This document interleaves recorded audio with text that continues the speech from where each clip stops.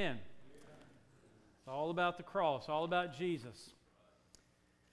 It's been told that an atheist became incensed over the preparation for Easter and Passover holidays, and he decided to contact the local ACLU about the discrimination inflicted on atheists by the constant celebrations afforded to Christians and Jews with all their holidays, while the atheists had no holiday to celebrate. The ACLU jumped on the opportunity to once again pick up the cause of the godless and assigned their sharpest attorneys to the case. The case was brought before a wise judge who, after listening to the long and passionate presentation of the ACLU lawyers, promptly banged his gavel and declared, "Case dismissed." The lead ACLU lawyer immediately stood and objected to the ruling and said, "Your Honor, how can you possibly dismiss this case? Surely the Christians have Christmas, Easter, and many other observances, and the Jews have Hanukkah and Yom Kippur, and yet my client and all other atheists have no such holiday." The judge leaned forward in his chair and simply said, "Obviously, your client is too confused to know about, or for that matter, even celebrate the atheist holiday." The ACLU lawyer promptly said, "We are aware of no such holiday for atheists." "Just when might that be, Your Honor?" The judge said, "Well, it comes every year on exactly the same date, April 1st.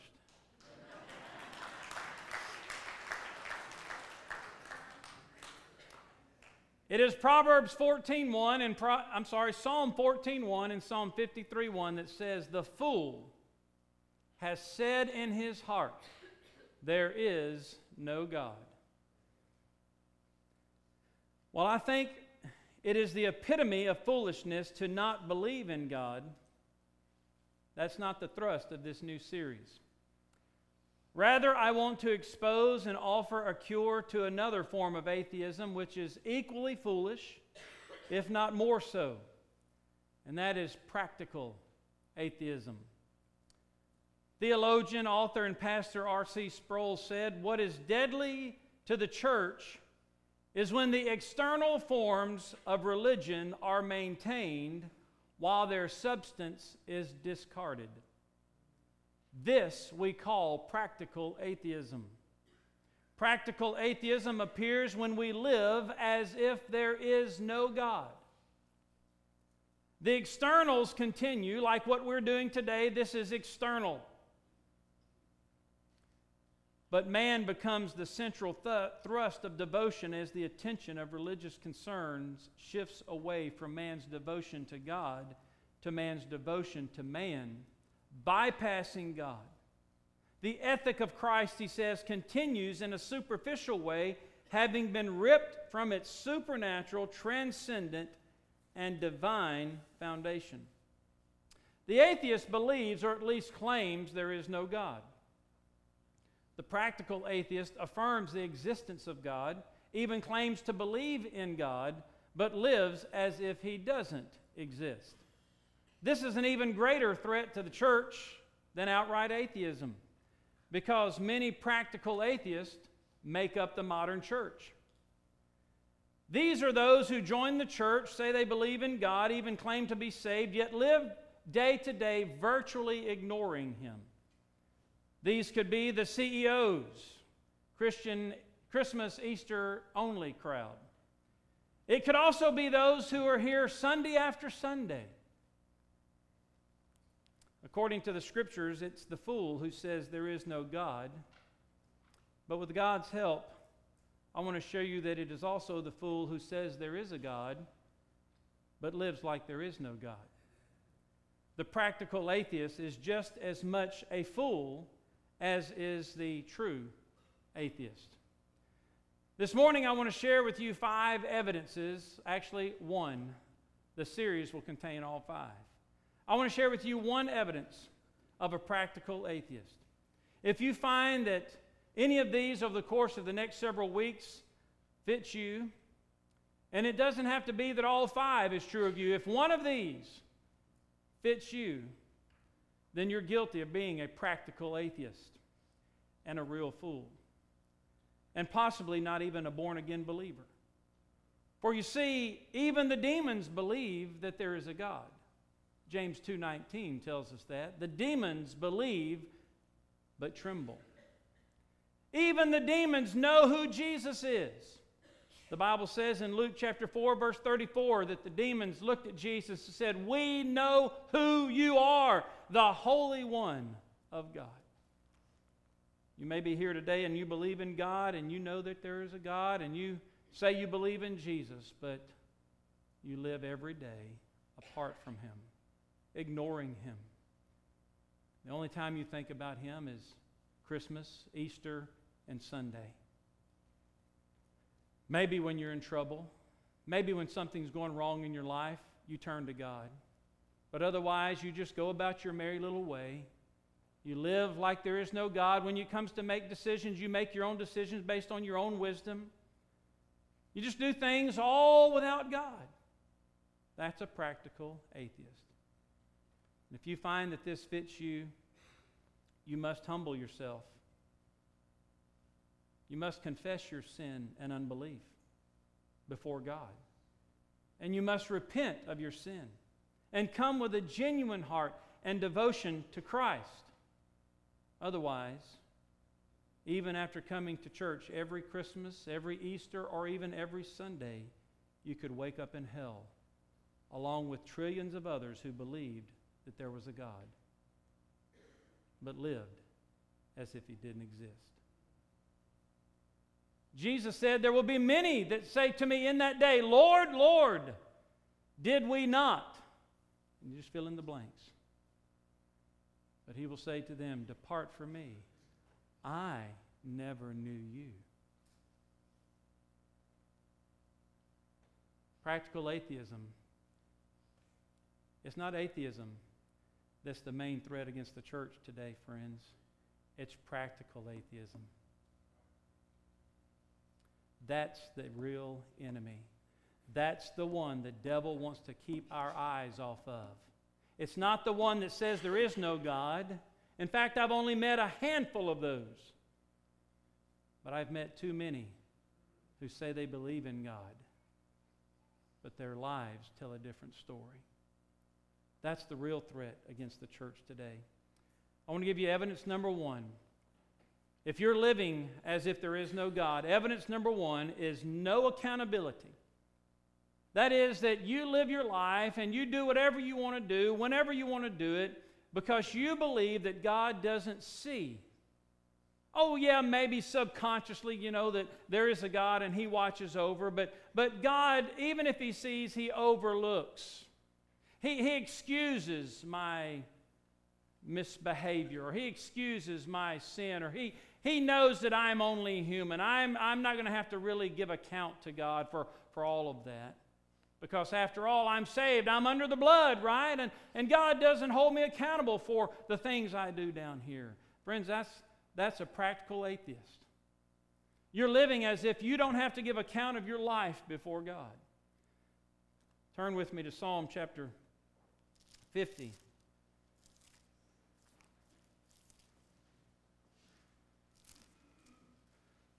Verse 16.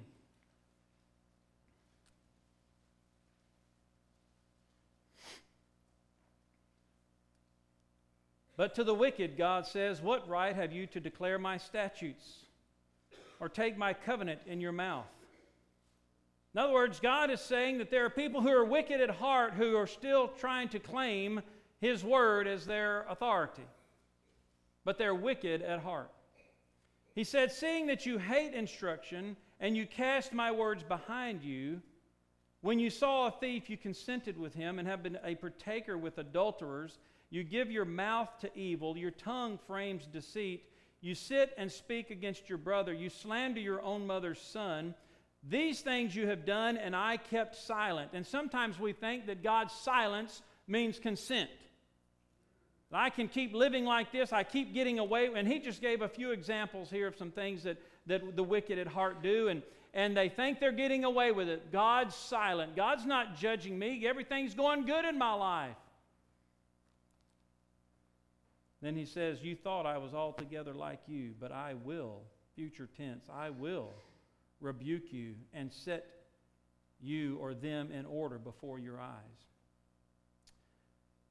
Psalm 10:18 says, "Why do the wicked renounce God? Because he has said in his heart, you will not require an account."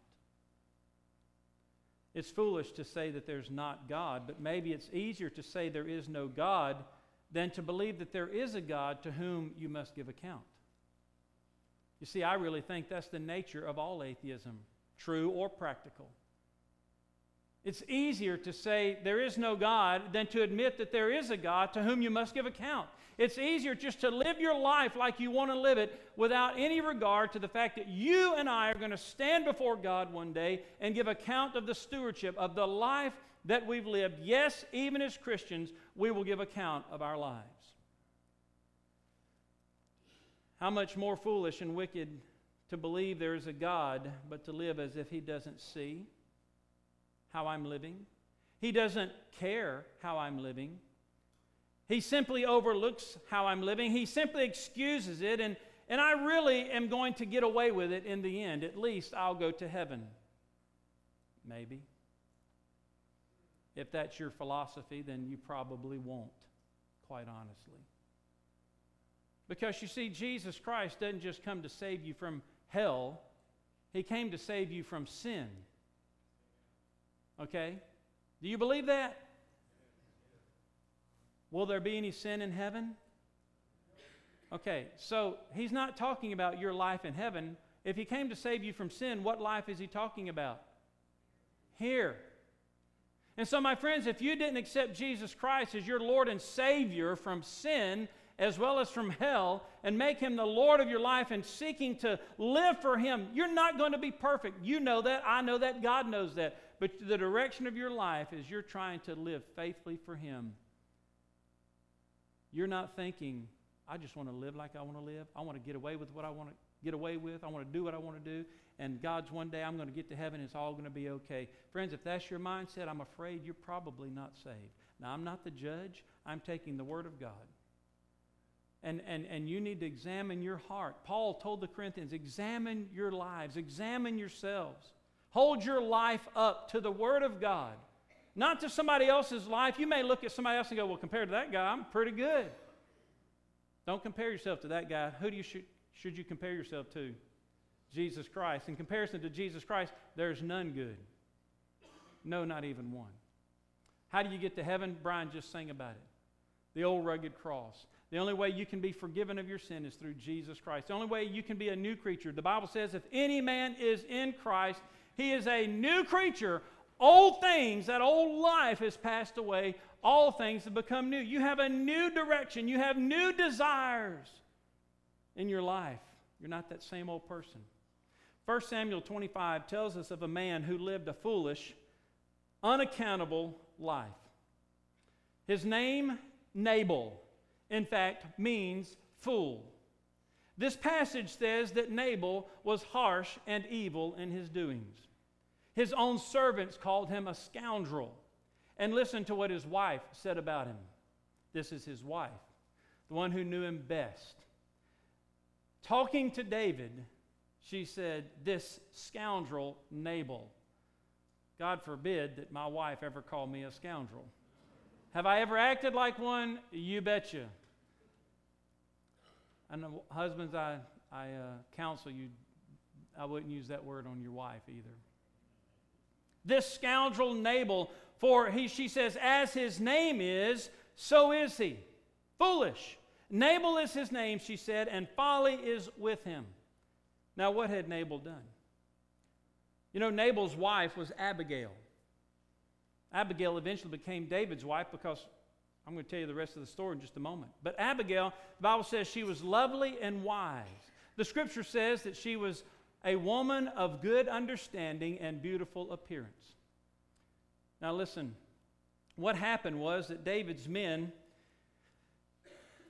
asked Nabal to provide them some food, some shelter, some support. And this fool, Nabal, said, no, I'm not going to do that.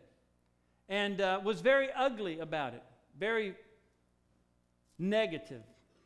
And David decided, you know what, I'm going to go and wipe out his whole family. Now, David was reacting in anger, that would have been a foolish thing for David to do, but he says, you know what, I'm going to go take this fool out.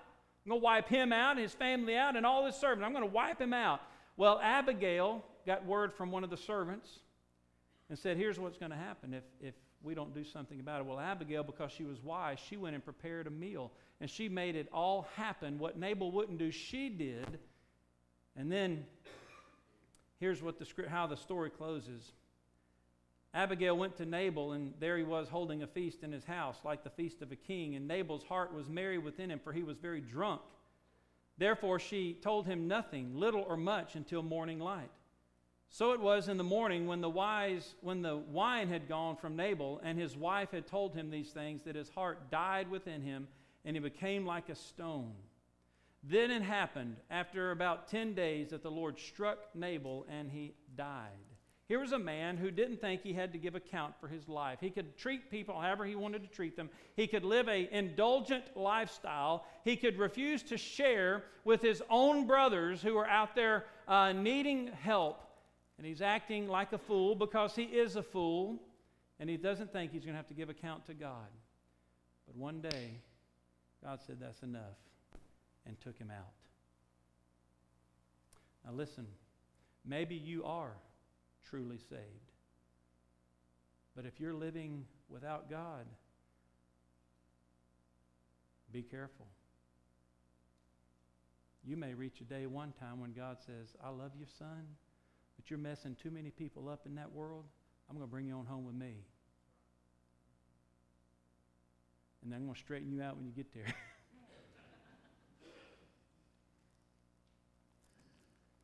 Some agree in their minds that this isn't true of them, that they know they're accountable to God.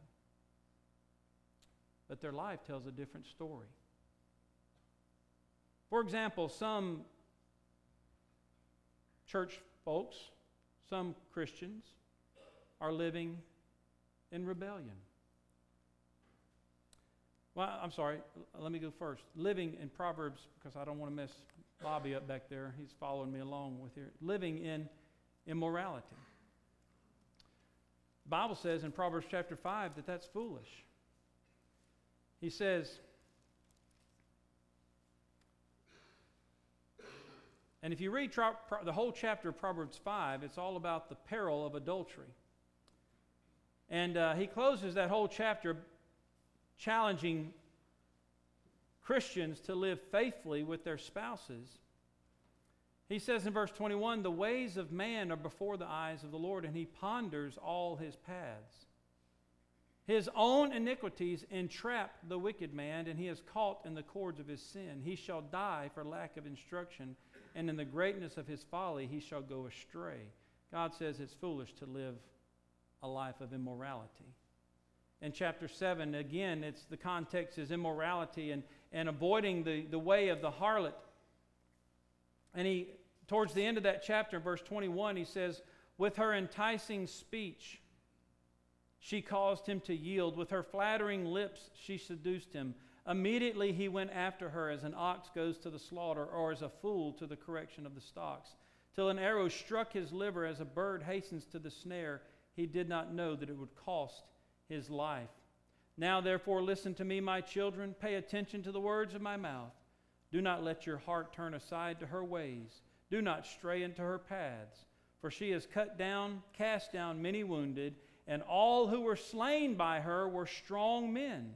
Her house is the way to hell, descending to the chambers of death. In chapter 9, again, he warns in verse 13.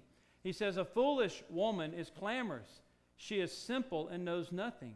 She sits at the door of her house on a seat by the highest places of the city, to call to those who pass by, who go straight on their way.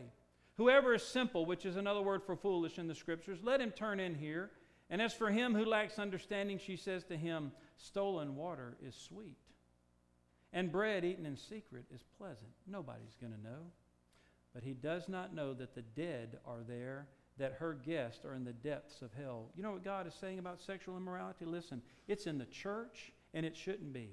But if you're involved in any kind of sexual immorality, including pornography, listen, that's a fool. And you think that you're not accountable to God?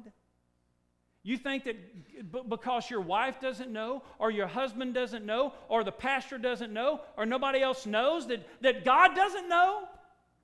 And that God's not judging you now? That God's not going to discipline you now? Do you think that? That's a fool.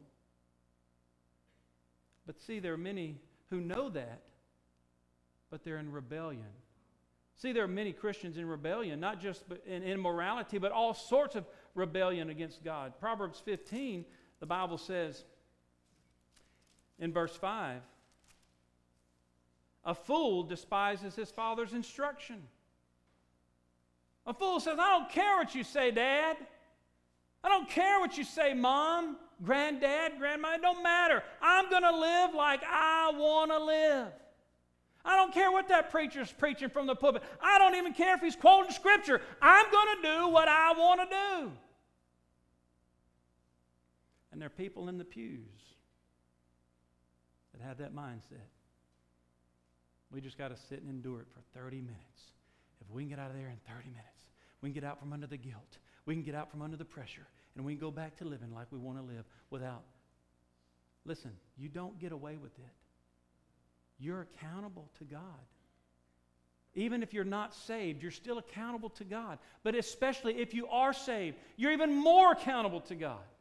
Because He's not going to let His followers get away with that kind of life. He's just not going to do it. It's a fool that thinks they will. The Bible says in verse 20 of Proverbs 15, a wise son makes a father glad, but a foolish man despises his mother. He says in chapter 14, verse 9, fools mock at sin. Fools mock at sin. Oh, I know it's a sin. I know that my parents don't agree. I know that my grandparents don't agree. I know that my church doesn't agree. I know that my pastor doesn't like it. I know that my wife doesn't really appreciate this, and I know that my husband. But you know what? I don't care. And yeah, it's a sin, but it sure is fun. Fools mock at sin as if they don't have to give an account. Listen, every one of us here today, every one of us will give an account. We're accountable. It's not the person out there that says there is no God. It's the person sitting right here this morning who's living in sin and thinks they're going to get away with it. Thinks they're going to get away with it. Thinks they don't have to give account to anybody. That's the fool. That's the real danger to the church of Jesus Christ. Jesus said in Matthew 7:26, Sermon on the Mount, He said, whoever hears these sayings of mine and does them, I will liken to him a wise man who built his house on a rock. The rain descended, the floods came, and the winds blew and beat on that house, and it did not fall, for it was founded on the rock. But everyone who hears these sayings of mine and does not do them will be like a foolish man who built his house on the sand. The rain descended, the floods came, and the winds blew and beat on that house, and it fell, and great was its fall. Listen, if you're building your house on rebellion, it's going to fall. It ain't a matter of if, it's a matter of when, but it's going to fall. Jesus said so. Amen? Or oh my.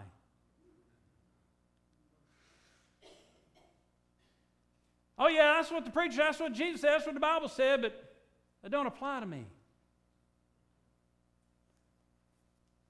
That's a fool. Well, just in case I've missed anybody, I bet you this one will catch you. Actually, it's the Lord that does it, but believe me, the finger comes back this way. The finger comes back this way. You know, as I prepare this and as I think about this, that's, you know, every time I teach and pray, I think, Lord, you know, I see evidence of some of this even in my life. And God, I don't want to be like, I don't want to live like that. So here's one more. Christians and their mouth. Proverbs 12 says, whoever loves instruction loves knowledge, but he who hates correction is stupid. My daddy used to say stupid. I think he still does. That's just stupid, he would say. You know, when we were growing up, we weren't allowed to say stupid. How many of you let your kids say stupid when they were growing up? We didn't. As they got older, it was just stupid not to let them because they just, anyway. But it's in the Bible. He who hates correction is stupid. Some of you this morning, you feel corrected, you feel rebuked, and you hate it. Well, you're stupid. Sorry, it's what the Bible said. A good man obtains favor from the Lord, but a man of wicked intentions he will condemn.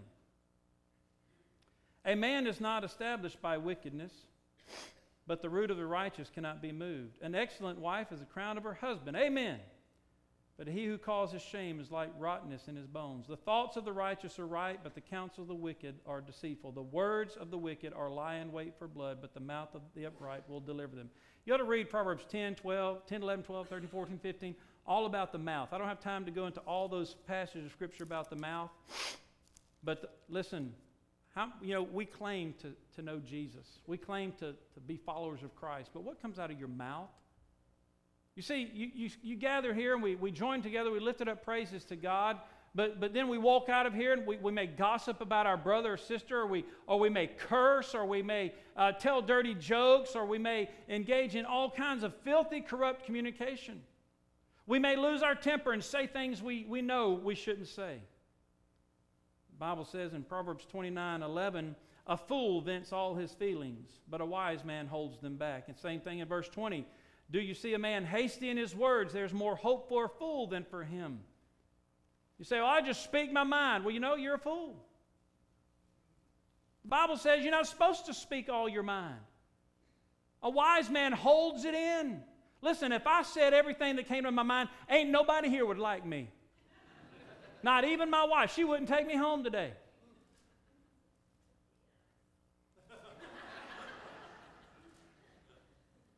You're not supposed to say everything that comes to your mind. That's foolish. That's stupid. But we're Christians. We don't have to give account for that, do we? Jesus said, Matthew 12:36, I say to you that every idle word men may speak, they will give account of in the day of judgment. The Bible says in Romans 14:12, each of us shall give account of himself to God. Hebrews 4:13 says, and there is no creature hidden from his sight, but all things are naked and open to the eyes of him to whom we must give account. Listen, it is a fool, it is a practical atheist who says, I can do what I want and get away with it. That's living like there's no God. That's practical atheism. And it's one of the biggest sins in the church today. It's tearing the church up, in fact. It's the reason we're such a terrible witness.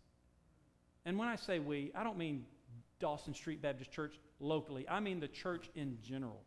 The church, the Christians in general.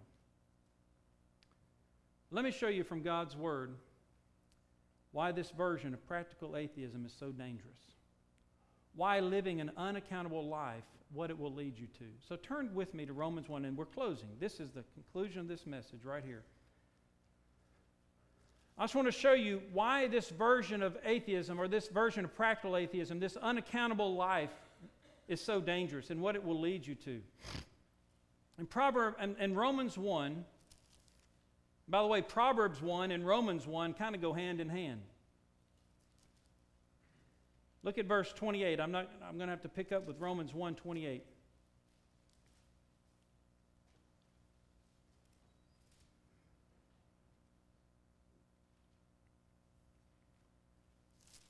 Boy, it's hard to pick up there, though, because it leaves the context out.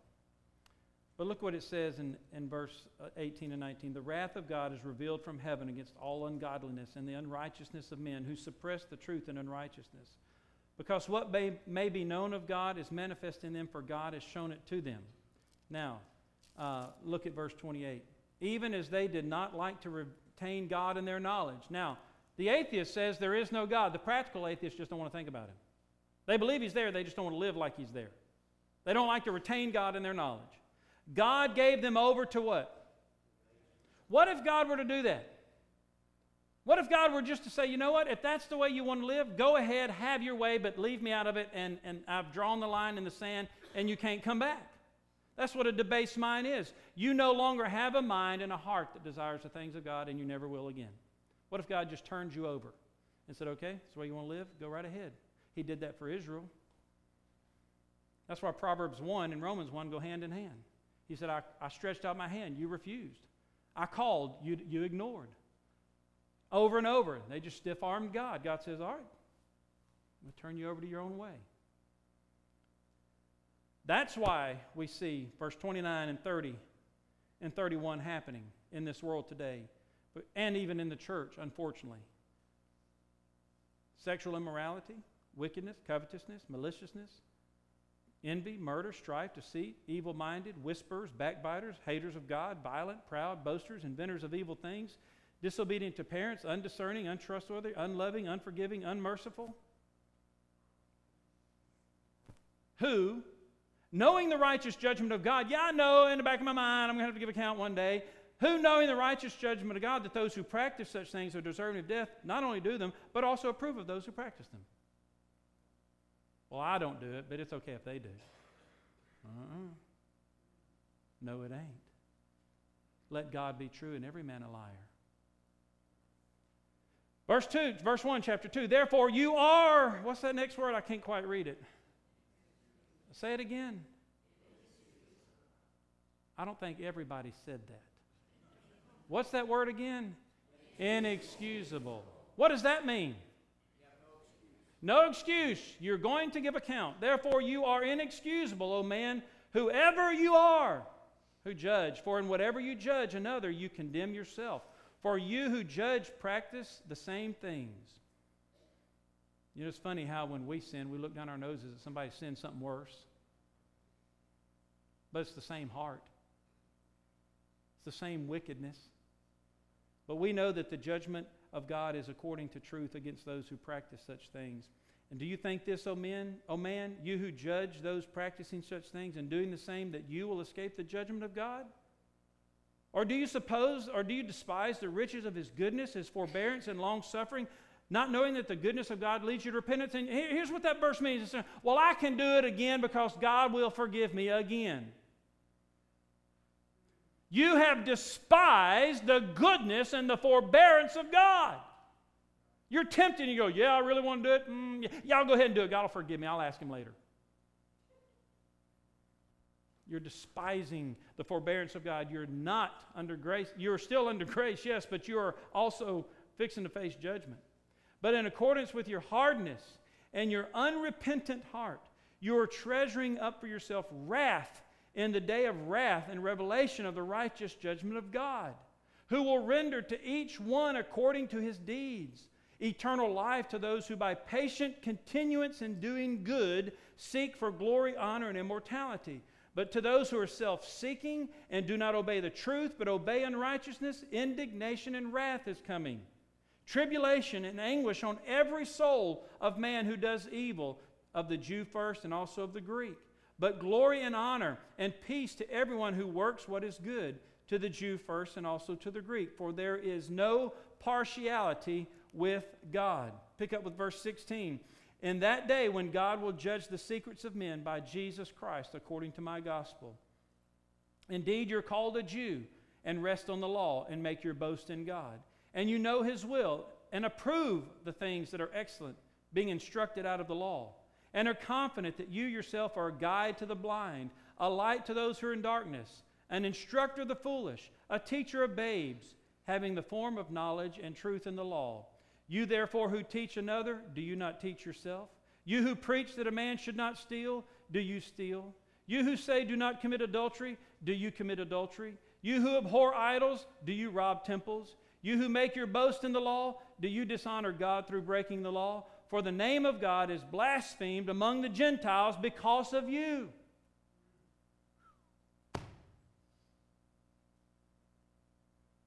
That's a load.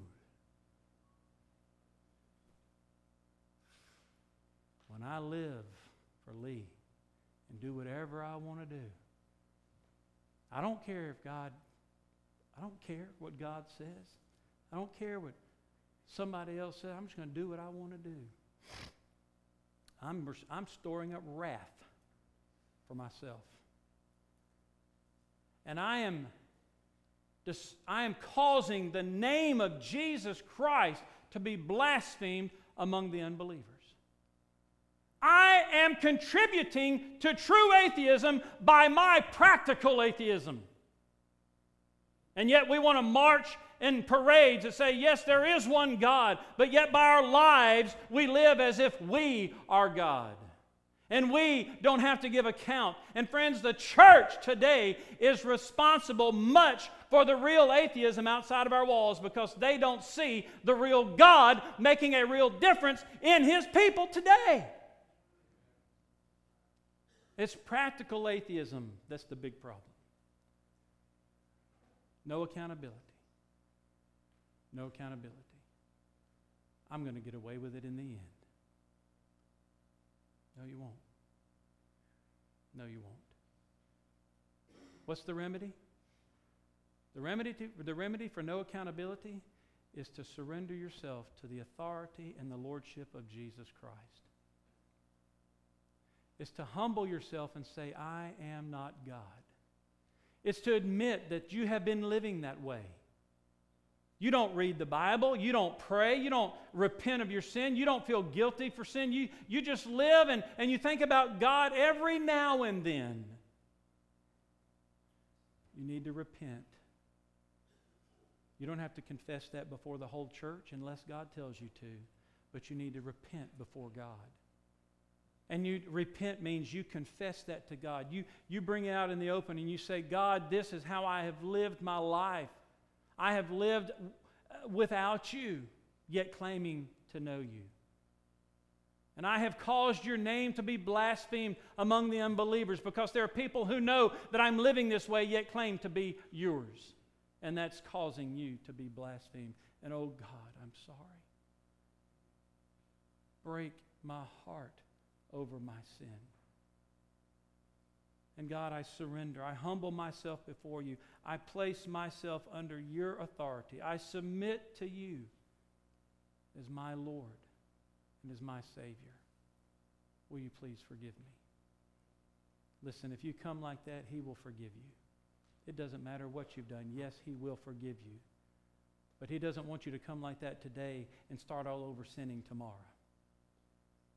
Going right back to what you did, because what you do here today, He said, if any man's in Christ, he's a new creature. He's going to develop in you a new life, a new desire, new drive, new direction unto Him.